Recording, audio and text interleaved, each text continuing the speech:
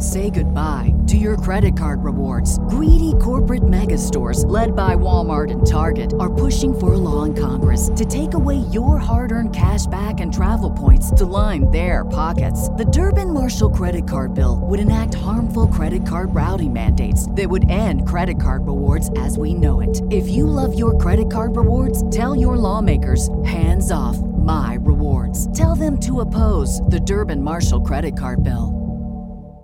This is the story of the one. As head of maintenance at a concert hall, he knows the show must always go on. That's why he works behind the scenes, ensuring every light is working, the HVAC is humming, and his facility shines. With Grainger's supplies and solutions for every challenge he faces, plus 24/7 customer support, his venue never misses a beat.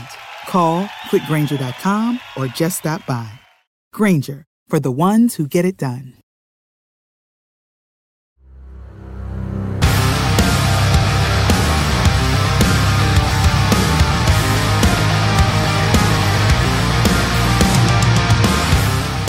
Welcome to the Viking Age podcast, the official podcast of thevikingage.com. My name is Chris Shadd. I write for the Viking Age as well as Zone Coverage and Bring Me the News, as well as the Brookings Register. And we do this every Monday and Thursday right here on the Viking Age YouTube channel. But we're also in podcast form on Apple and Spotify the very next day if you miss us. But no matter how you consume us, make sure to rate, comment, like, and subscribe so you never miss a new episode and we can spread the word to everybody out there.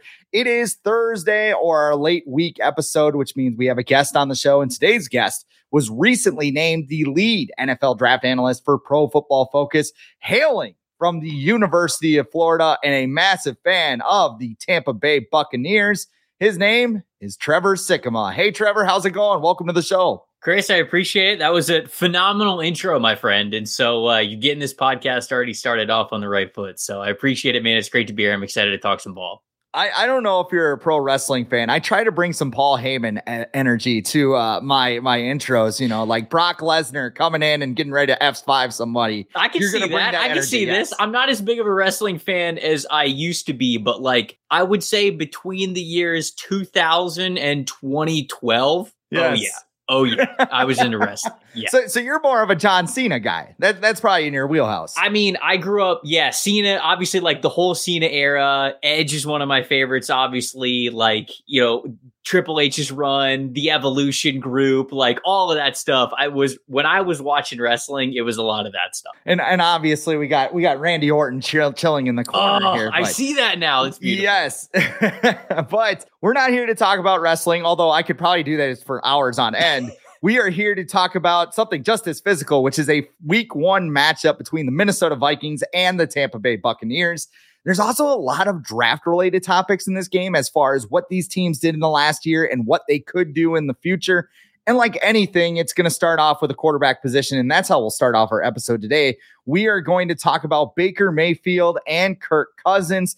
We have some big questions about Kirk Cousins in Minnesota because he's been good. He's not great. His popularity has never been higher. He's been on the quarterback show. Everybody seemed to love him. Right. He's entering the final year of his contract. I guess starting here with you being outside of the Minnesota bubble, what is your opinion on Kirk Cousins? I've always liked Kirk. I feel like Kirk probably gets too much hate. You know, people always say that like truth is somewhere in the middle. I don't really think Kirk Cousins is going to be a Super Bowl winning quarterback. I just don't feel like he has that in his DNA. I hope he proves me wrong and this clip gets used on like an I told you so, because I would love to see it for him. I watched the quarterback documentary, at least the beginning parts of it. I don't think I finished it, but it was really cool to like get to see this like behind the scenes for a lot of these guys and, you know, their personalities off the field and everything. And like Kirk was one of those guys who was like, yeah, okay, like he doesn't live the spiciest life, but it's cool to get to know these guys, you know, when they take the helmet off. And so that was the same for Cousins. And the way that I look at him, and I think the way that a lot of people look at him is he's a really good quarterback, but that's kind of where it stops. Like he's a really good quarterback. I don't know if he's a great quarterback to get you over the top and to win you a Super Bowl. Now, the people who look at Kirk Cousins and go like, oh, he's terrible, Cousins is trash, me, like, well, that's not true either. I think there's a lot of things that go into being able to fight that argument of the fact that he's certainly not a terrible quarterback. You look at just the money that he's been able to gain while he's been in the NFL. And I think that could speak at the very top. But you can look at all sorts of different data points and statistics to show you that he is a good quarterback. But I think that people always get weird when that's the truth. Like they want it to be one end of the spectrum or the other, and they don't know how to deal with things if they're more in the middle. And I've always felt like Kirk was just a good quarterback. And that's kind of the way that I feel a lot of people look at him as well. And I feel like it's almost weird. Like back, in the 90s, if you had a good quarterback, you were made. Like Brad Johnson. Everybody likes Brad Johnson around here because he was a good quarterback. Wasn't a great quarterback. That's why they traded him. They eventually got Dante Culpepper in here, and the rest is history. But like, if you have a good quarterback, like let's say Jordan Love is good for the Packers, right? Mm-hmm. If he's good, it might even hurt the Packers because they don't really have a championship infrastructure around him right now. They're just kind of a middling team. Then they have to pay Jordan Love, and they're kind of stuck in the same place. That's where the Vikings have been, that 9 or 10 win ceiling. They got to 13 last year because the ball bounced their way a couple of times. But I think, going into last offseason, I think it was his best chance to get a extension with the Vikings because he was coming off those 8 fourth quarter comebacks. Then, they call off negotiations, quarterback comes out. And I feel like his approval rating has never been higher. And this is kind of the connection with Baker Mayfield, who the Vikings will see week 1. They're connected in some ways. Because Baker said this when he was asked about Bryce Young coming into the league on Wednesday. He said, when it comes down to it, it's all about wins and losses. But unfortunately, you have to overcome a lot of obstacles. There are a lot of things happening all at once. So how you can hone in is just about winning games. And I think that's the one thing that is missing from Kirk Cousins' resume. He has stats. He has all these things. People seem to like him now, but he hasn't. Like you said, he doesn't look like the quarterback that's going to carry the Vikings to the Super Bowl. And I think that's where everybody's hung up. Yeah. And it's kind of like Kirk Cousins is just playing in the wrong age, right? If Kirk Cousins played in the 90s or if Kirk Cousins played in even the early 2000s, like dude might have a Super Bowl or two right now, because he is that caliber of a quarterback for that era. But unfortunately, he's in a league with just these alien talents at quarterback. Patrick Mahomes, Josh Allen, Justin Herbert, Lamar Jackson. Like these are wildly physically gifted and talented quarterbacks that we have not seen across the course of the league. And take into account the fact that it is now predominantly a passing league, right? If you go back in time a little bit to the early 2000s, to the 1990s, and even further beyond, you can get elevated a little bit more by the run game, by your defense specifically. And those two things absolutely play factors into the game of football still today. But the amount of pressure and the amount of percentage that goes into wins and losses that is now on the quarterback's shoulders is so much heavier today. So you can't just be a good, very rarely can you be just a good quarterback and even make it to the Super Bowl, let alone win it. You've got to be extraordinary, because that's where the game is. There's a good chance that you're going to go up against an extraordinary quarterback on your journey to get to that point. And, Mayfield is correct. For anybody out there that studies like stoicism and trying to, improve, I think your mental health is the best way to say it. A pillar of stoicism is control the things that you can control. Don't worry about the things that you can't. When you're an NFL quarterback, unfortunately, the things that you cannot control are a big piece of how people even view you as successful, right? Like you look at Baker Mayfield's time around the NFL, I think Dan Canales with the Buccaneers is like his 5th offensive coordinator already. And the dude's barely been it was not that long ago that he was the number 1 overall pick. So you've got changes at head coach, changes at offensive coordinator, offensive line moving up and down, different types of skill weapons. He was in Cleveland, then he was in Carolina, then he was with the Los Angeles Rams. Now he's in Tampa. It's like you can't sit there and say, stuff that's outside of my control. What that goes into kind of your legacy and like how you're known. And so unfortunately, Baker is correct. It's just a wins and losses thing when it comes to how we judge quarterbacks. And for Kirk, I will say that it sometimes gets even worse. Sometimes it's not even a wins and losses thing. The Minnesota Vikings won 13 games last year. That's a crap ton of games. But it was just the fact that they couldn't win the ones that mattered in January that you get judged on. So not only as a quarterback do you get judged pretty much solely on wins and losses, you get to a point where it's not even wins and losses. Sometimes it's the magnitude of wins, and people go, yeah, all right. He won 13 games in the regular season, whatever. To shrug that off is crazy when you really think about it. But that's the way quarterbacks get judged, whether it's fair or not. And obviously it's pretty unfair. That's just kind of the landscape that it's in. And you mentioned all the stuff that Baker Mayfield kind of went through. I mean, 2 years ago, we were talking about how much money is he going to get in his next contract, where it was like he was in commercials. I think he had a positive popularity rating as well. And, you know, the Browns had the most success on the field since Bernie Kosar was slinging passes by the lake, you know. Then OBJ gets upset at him. The whole shoulder thing happened. You know, Deshaun Watson shows up. And yeah, like you said, he's all over the place. Kirk this season, there is so much that he can't, I mean, really throughout his tenure, like, you know, his relationship with Mike Zimmer was well documented. We've always joked, like, they should have did that quarterback show 1 year before just to see him and Mike Zimmer, like, hashing it out in the locker room or whatever. But, you know, there's that, there's the defense, there's the offensive line, there's the running backs, all those things that he can't control. And it never seems like Kirk is able to overcome them and take this team on a run.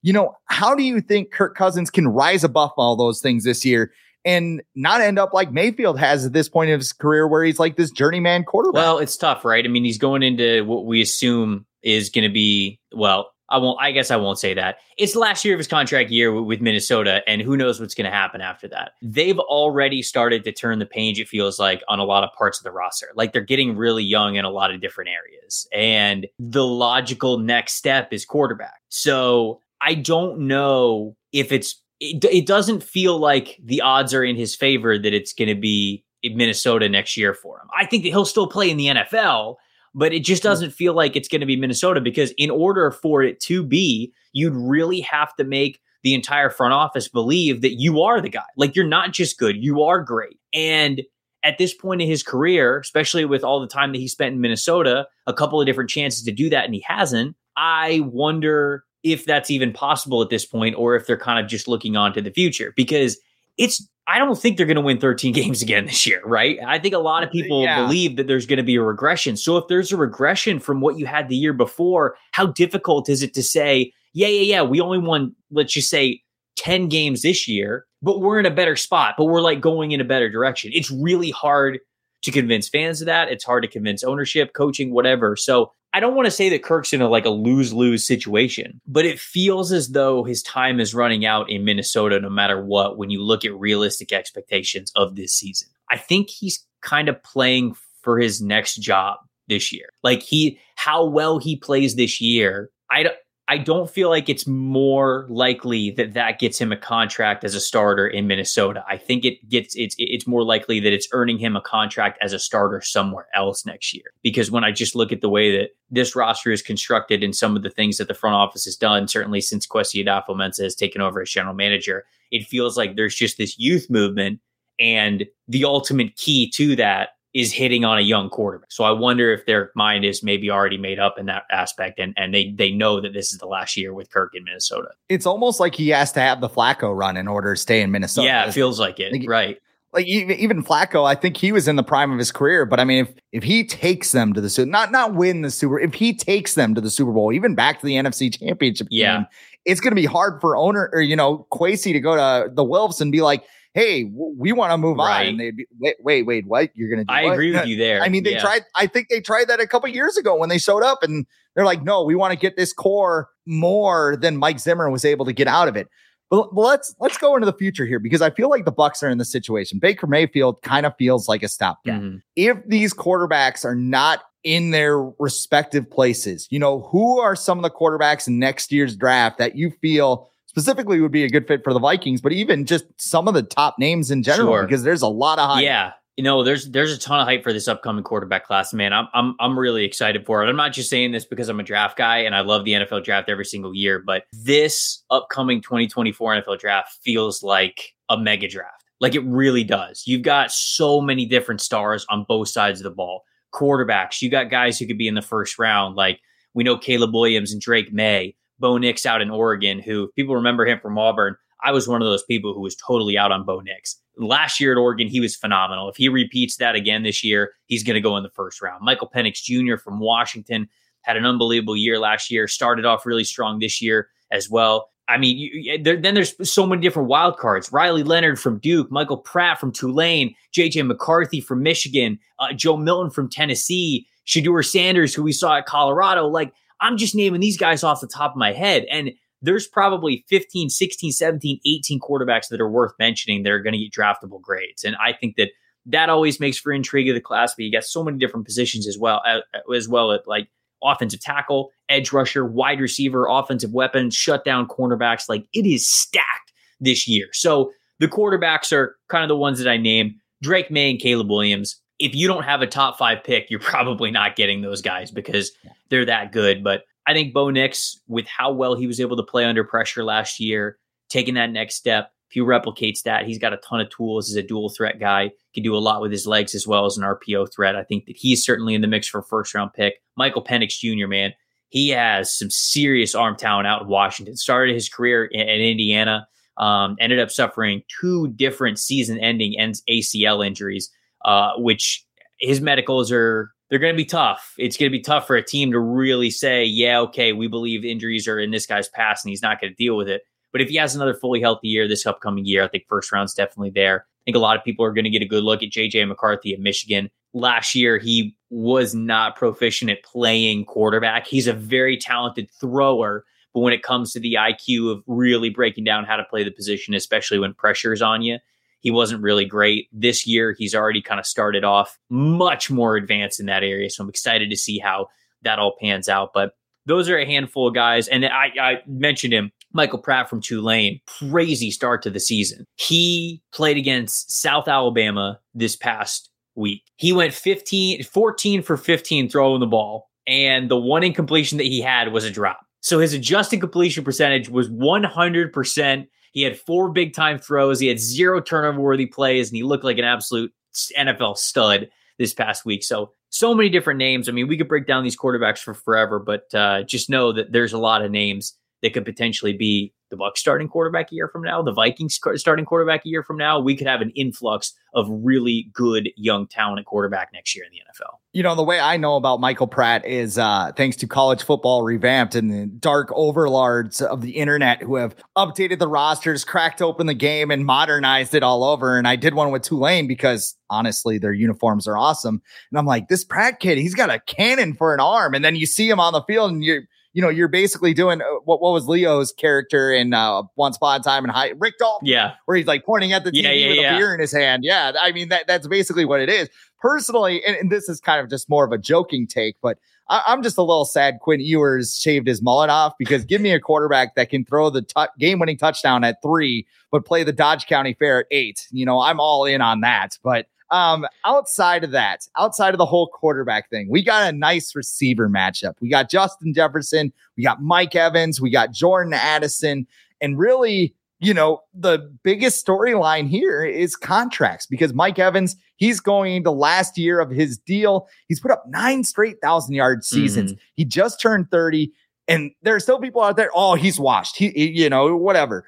Do you feel like Evans is on the back 9, or is there something left in the tank that can help him take advantage of a secondary that has a lot of inexperience coming in on Sunday? Well, I mean, the fact that he's on the other side of 30, I mean, you figure he's on the back 9 because there's only so long that you can play this game at a position that demands so much athleticism. But to say like, oh, Mike's about to hit, like he's about to go off a cliff. No, I don't see that at all. Like I genuinely believe a fully healthy season for Mike Evans is another 1,000-yard season. It's going to be another one in the books. I mean, people are like, oh, it's a downgrade from Tom Brady to Baker Mayfield. Mike Evans got 1,000 yards with Josh McCown and Mike Glennon throwing him the football his rookie season. So like he has caught 1,000 yards every single year, no matter whether it's been McCown, whether it's been Glennon, whether it's been Jameis Winston, Ryan Fitzpatrick, Tom Brady. Like it doesn't matter. So if we get a fully healthy season from Mike, I guarantee that it's going to be another 1,000-yard season for him. So even though he's getting up there in age, I still think that there's plenty in the tank. And for any fantasy football people out there, I know fantasy football draft season's over, but like he was going way too. The average draft position for Mike Evans was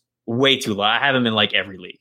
But yeah, you know, he has long talked about wanting to be a Buck for life, if you will, start his career, end his career with the Buccaneers. And I don't know if his deal gets done. His agent set a deadline of Saturday before the game, and then they're not going to talk about contract at all throughout the season. So they have until Saturday to get it done. I don't know if they get it done because ultimately if Mike wants to get paid like a top 5 wide receiver, that's a lot of money for a Bucs team that's trying to turn things over. And they're having to pay the bill that has come due from the Brady years. Not only paying Brady, but going out and getting veterans to keep that winning window open for 3 years to compete. They kick the can down the road of a lot of salary cap stuff. So they're trying to get their books balanced. And they've got Antoine Winfield Jr., Devin White, Chris Godwin, Tristan Wirfs at some point. And that's not to mention what might happen at quarterback. Because right now they got quarterback on the very, very cheap. If Mayfield balls out, let's say in a reality where I don't think this is likely, but Mayfield absolutely balls out, Tampa wins the division, they make the playoffs. All of a sudden, you've got to sign Mayfield to serious quarterback money. So I don't know if they get a deal done for Mike. And then of course, Jefferson's going to be the highest paid offensive player, not quarterback in the game whenever he signs what he's going to sign. So he's going to get, I think, what was it? 126 and I can't remember the guaranteed money, but it's going to be like 126.1 million because that's what Nick Bosa just got from the right. 49ers. It's just like, that's what I was waiting for the entire time. I look at this Bucs defense, especially at receiver, and there's a lot of weapons. Like everybody kind of craps on Baker Mayfield, like, oh, he's just going to be awful. But it's like, it's not like he's throwing to bad guys. And one of the guys that they picked up too that I think could be a sleeper for Sunday's game is Trey Palmer, former 5-star recruit. He was at LSU, transferred to Nebraska, posted a 4.33 40 time. He went late in the. This is the story of the one. As a maintenance engineer, he hears things differently. To the untrained ear, everything on his shop floor might sound fine, but he can hear gears grinding or a belt slipping. So he steps in to fix the problem at hand before it gets out of hand. And he knows Grainger's got the right product he needs to get the job done, which is music to his ears. Call, click Grainger.com, or just stop by. Grainger, for the ones who get it done. When you need mealtime inspiration, it's worth shopping Kroger, where you'll find over 30,000 mouth-watering choices that excite your inner foodie. And no matter what tasty choice you make, you'll enjoy our everyday low prices, plus extra ways to save, like digital coupons worth over $600 each week. You can also save up to $1 off per gallon at the pump with fuel points. More savings and more inspiring flavors make shopping Kroger worth it every time. Kroger, fresh for everyone. Fuel restrictions apply. Draft. And he was a guy that I was kind of, if the Vikings don't take Jordan Addison, who we'll get to in a little bit, he was a guy I wouldn't have minded. It looked great in purple. With Evans and Godwin, do you think Palmer could kind of be the sleeper, not only in this game, but throughout the season? Oh, yeah, 100%. I mean, especially with Russell Gage now out for the season, like they need somebody to be a wide receiver 3. Their tight end room is not solidified enough to play a lot of heavy packages. Like they're going to play some 12 personnel, but it's not like they're going to base a lot of what they do at a 12 personnel. They're going to be in 3 wide receiver sets a lot. And they'll mix it up, right? I mean, like Kate Otten, the tight end, will sometimes be that 3rd wide receiver on the field, but Palmer's going to get a ton of action. He played really well this preseason. He showed up and was a major deep threat for them. And I think that's how they're going to use him with his speed to stretch the field. But they'll also make things pretty simple for him. Dave Canales, their offensive coordinator, he's coming over from Seattle. And Seattle has been now, he wasn't the offensive coordinator in Seattle, so he wasn't calling the plays, but he has seen firsthand what Seattle's been able to do with a lot of their underneath stuff, especially with guys like Tyler Lockett, right? Creating space for them when it's dig routes or, like shallow overs or whatever it is, and just dumping it off to him and letting the speed and the yards after the catch do the rest. That's the Trey Palmer role. That's how you could use Trey Palmer. And so I think there's going to be plenty of that in that offense, and there's a lot of people who are excited about him. Let's look at the Vikings receivers here. Obviously, we know about Justin Jefferson. He's going to get paid probably within the next 48 hours before kickoff.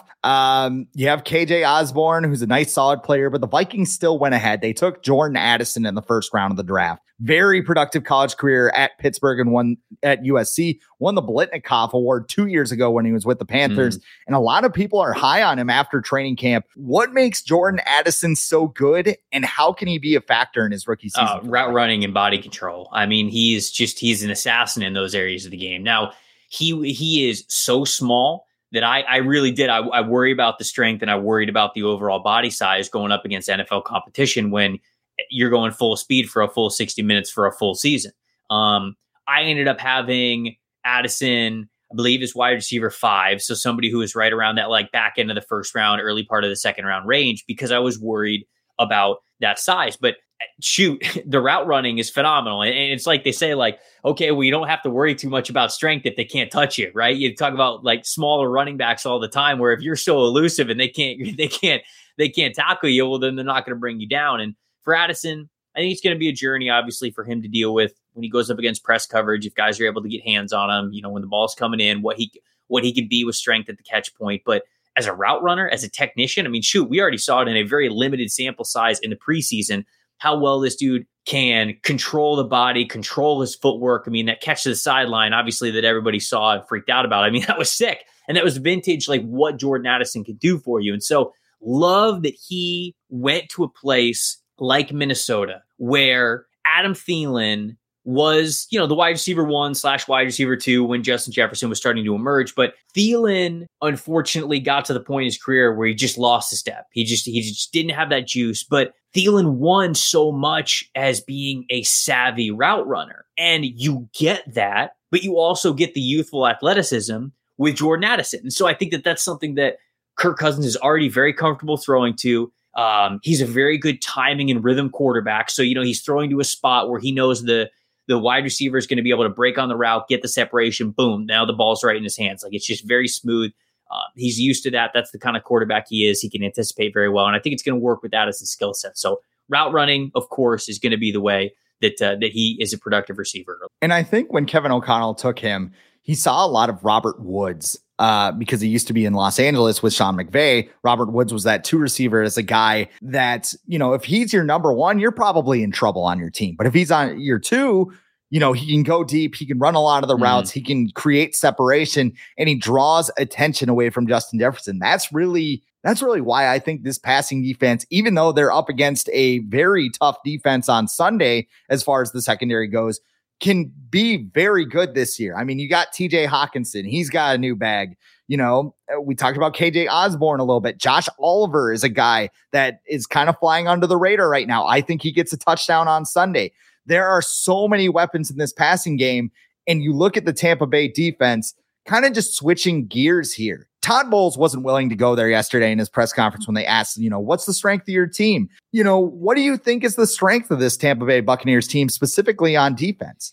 Secondary. I think secondary is the strength of the team. You bring back Carlton Davis. I think he's one of the best shutdown corners in the NFL. He doesn't have the best ball skills, so he's not going to get a lot of takeaways. So when it comes to like stacking him up against some other better cornerbacks who can really get a ton of interceptions, his numbers aren't going to wow you in that area. But he's just straight up one of the best coverage players in the NFL. I think Jamel Dean is a really underrated coverage guy on the other side. And the fact that they have those two as a duo on the outside, I think is absolutely huge. Antoine Winfield Jr. is a fantastic free safety and versatile safety overall. I mean, he can play the slot. He can play strong safety. He's such a high IQ player. Ryan Neal, I love that signing for them to get him at strong safety. I thought that he was an underrated player and a really damn good player in Seattle. So getting him only helps us secondary.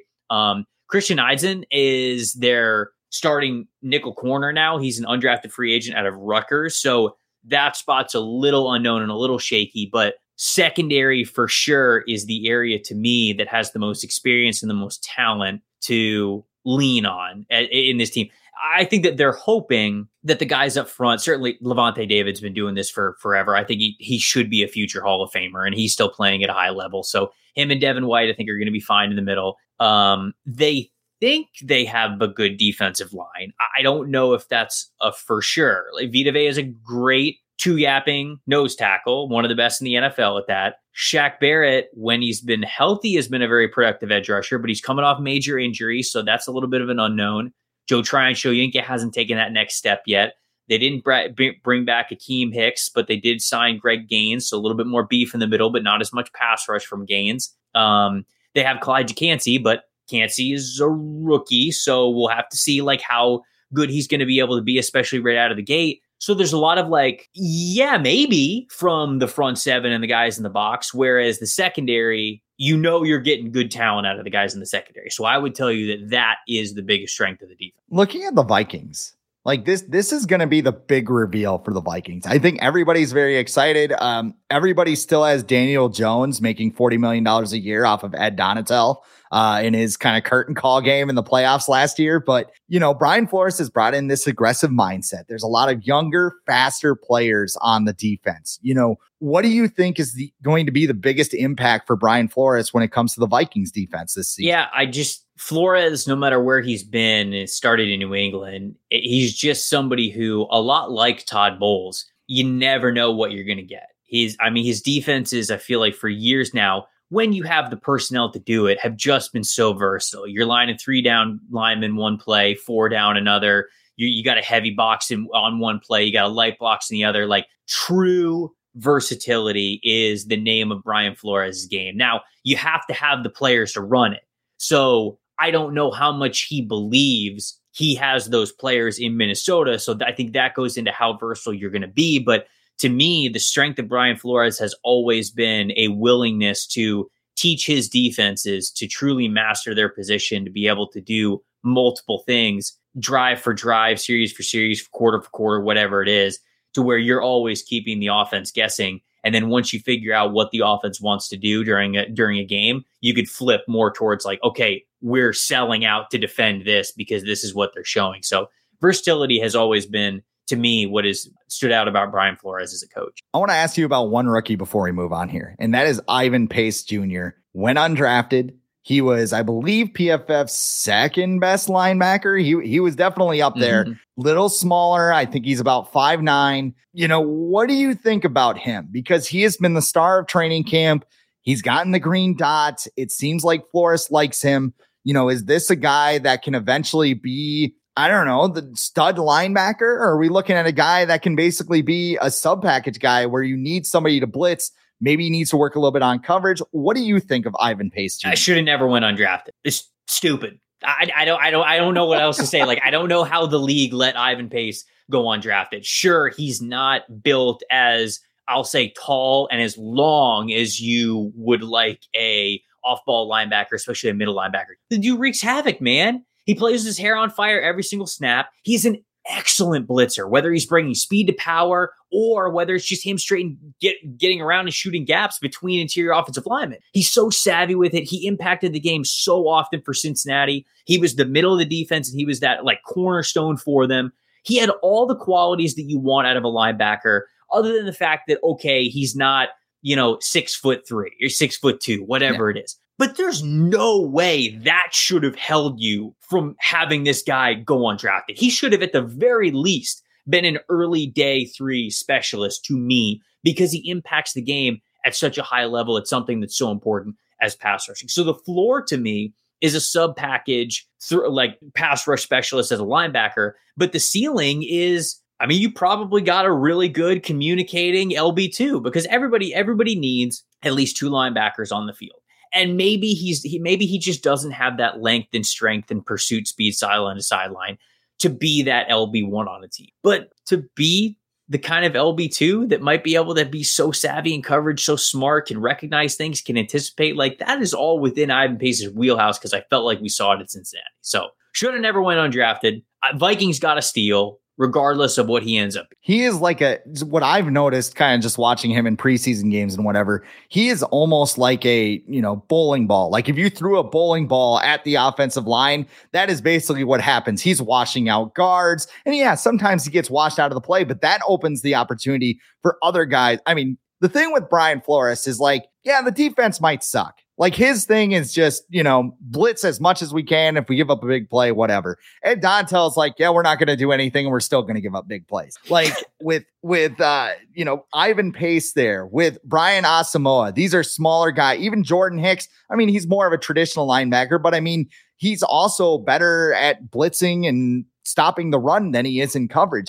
This is kind of the new wave of linebackers. And if Ivan Pace is a success in Minnesota, which I would argue he already is as an undrafted free agent, that's going to be the engine of the defense that's already looking to replace Eric Kendricks in the middle. Yeah, no, I'm with you, man. It's a great spot for Ivan Pace, because it's a linebacker group that you mentioned is fluid, where there are a lot of snaps up for grabs, and I think that he has earned those snaps, and he's going to continue to earn those snaps as we move forward.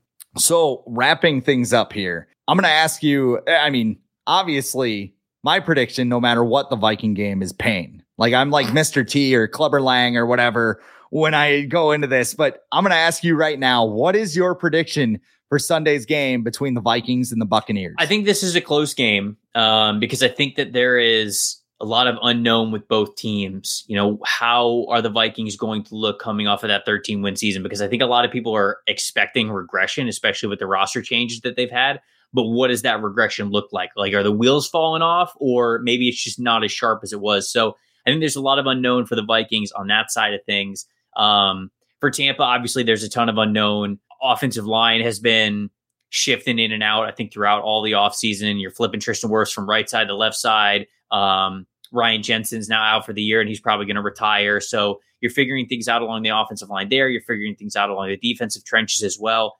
Ultimately, I do think the Buccaneers win this game, and I think they win it because the passing weapons of Chris Godwin, Mike Evans, Trey Palmer, you throw Kate Otten in there as well, what Rachaad White out of the backfield can do as a receiver. I think that's going to be too much for Minnesota's secondary. I would be very worried about Minnesota's secondary. Their best guys are going to get overwhelmed by the Bucs' best guys. And then, you know, whoever else they're throwing out there against some of the lower receivers that Tampa has, I think that they have the advantage there as well. So as long as Baker Mayfield executes things the way that they need to be executed in the passing game, I believe Tampa should score enough to win this game. Now, the ultimate wild card is obviously Justin Jefferson just being an alien and completely taking over the game. But going back to the secondary part of this, the reason why I think they'll be able to keep Justin Jefferson relatively in check, you're never going to stop him, but relatively in check, is they have so many different ways they can cover him. You know, if they might just say to Carlton Davis, like, hey, go guard him. Or they might say that about Jamel Dean as well, because Jamel Dean's got a little bit more athleticism than Carlton Davis. And if those dudes start to struggle handling Justin Jefferson one-on-one, as a lot of people do, Antoine Winfield Jr. is a phenomenal safety valve to be able to put cap coverage over him to really keep two sets of extra eyes on him. So I think Tampa, at least in the secondary, is built to not let Justin Jefferson have like a 200-yard game to totally take over. I say that and watch him have it. But if that doesn't happen, then I do think Tampa slightly outscores him, and I think that Tampa wins. So as a Viking fan, certain matchups give me PTSD. And, you know, you have the flashbacks. You think back to, like, you know, times where you've been scarred. 2005 season. Tampa Bay opens the season at the Metrodome against the Vikings. I can't remember what the score was. I remember I had a roommate. It was my first year at college, freshman year. And he was a Packers fan. And like in high school, I would always listen to Paul Allen during the games. He's like asleep at noon. And I'm like, too bad, buddy. So I turn on my stereo and crank. You know, if you're a Packer fan, I think there's like 3 worse ways you could maybe wake up without Paul Allen like screaming in your ear. But that's regardless. The Vikings go on to lose that game. Dante Culpepper shreds his knees a couple weeks later, and we have the Love Boat. Totally set the scene for the season, right? So with that in mind, I'm thinking about taking the Bucs for this game. They got Mike Evans, they got Chris Godwin, they got Trey Palmer, who I like. The Viking secondary, although I believe in Brian Flores, that secondary scares the hell out of me.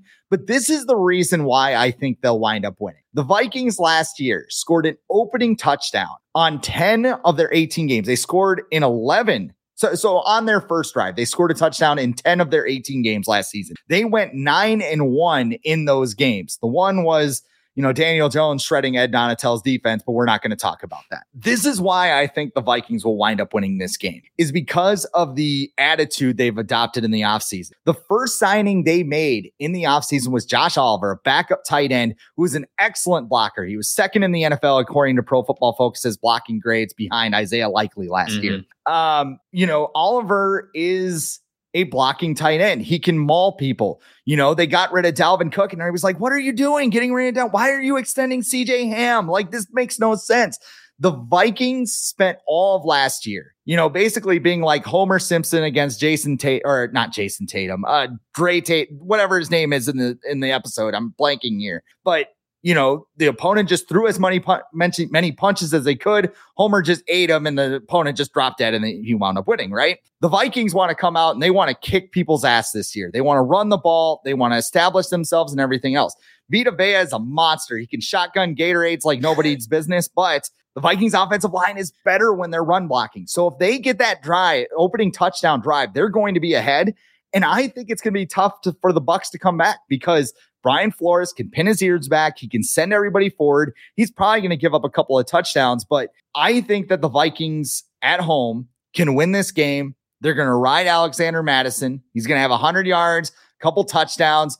Nobody will remember Dalvin Cook, and the Vikings will win 24-17. Hey, that is my prediction. The Vikings are favored. So, I mean, I think it started at 6.5 on the week. I think it's now 5.5. So it's gone in Tampa's direction a little bit, but I mean, that's a significant amount. That's a significant amount of points to be given up in the betting world. And so Vikings are favored for a reason. We'll see. Yeah. I mean, it might just be my purple heart beating with game one because I wonder if it's probably the same thing for mine as well, because I sit here and I go, some unknown in both the trenches, the unknown at quarterback, they'll be fine. So I don't know. We've been drinking off-season Kool-Aid. We've been hearing best shape of his life, Baker Mayfield, baby. Let's go. We watched quarterback. We're on the train. Let me ask you what's going on with you to kind of close here. What do you got going on at Pro Football Focus? And I'm going to botch the name, the Draft Exchange, right? NFL Draft Exchange. Stock Exchange. My apologies. Yeah.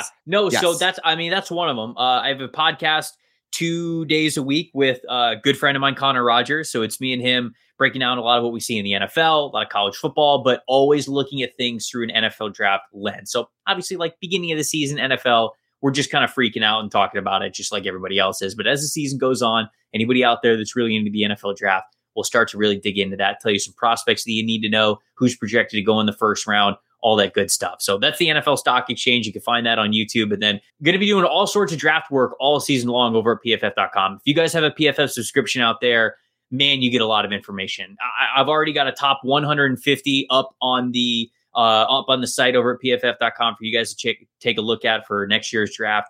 We're going to be updating the mock draft simulator so you guys can run your own mock drafts with the big board that we have over there. So subscribe to PFF.com if you're into the NFL draft at all. I promise you we are going to make that subscription worth it for you this year. Well, and last question I have for you, where can people follow you on social media? At Tampa Bay Trey on Instagram, at Tampa Bay Trey on X, formerly known as Twitter. I have a TikTok, but I mainly just use TikTok to watch videos. I don't really make videos. So those are the two places that you can find my stuff. Tampa Bay Trey. No wonder you picked the Buccaneers. Yeah, the bias shows.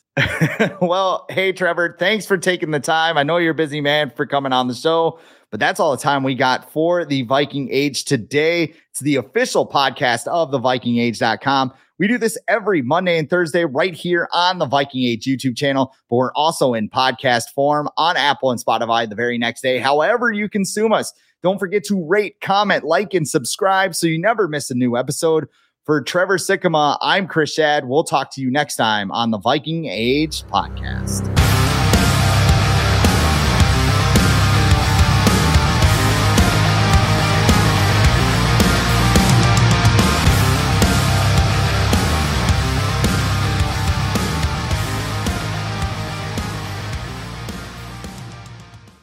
Save big on your Memorial Day barbecue, all in the Kroger app. Get half gallons of delicious Kroger milk for $1.29 each. Then get flavorful Tyson natural boneless chicken breasts for $2.49 a pound, all with your card and a digital coupon. Shop these deals at your local Kroger today, or tap the screen now to download the Kroger app to save big today. Kroger, fresh for everyone.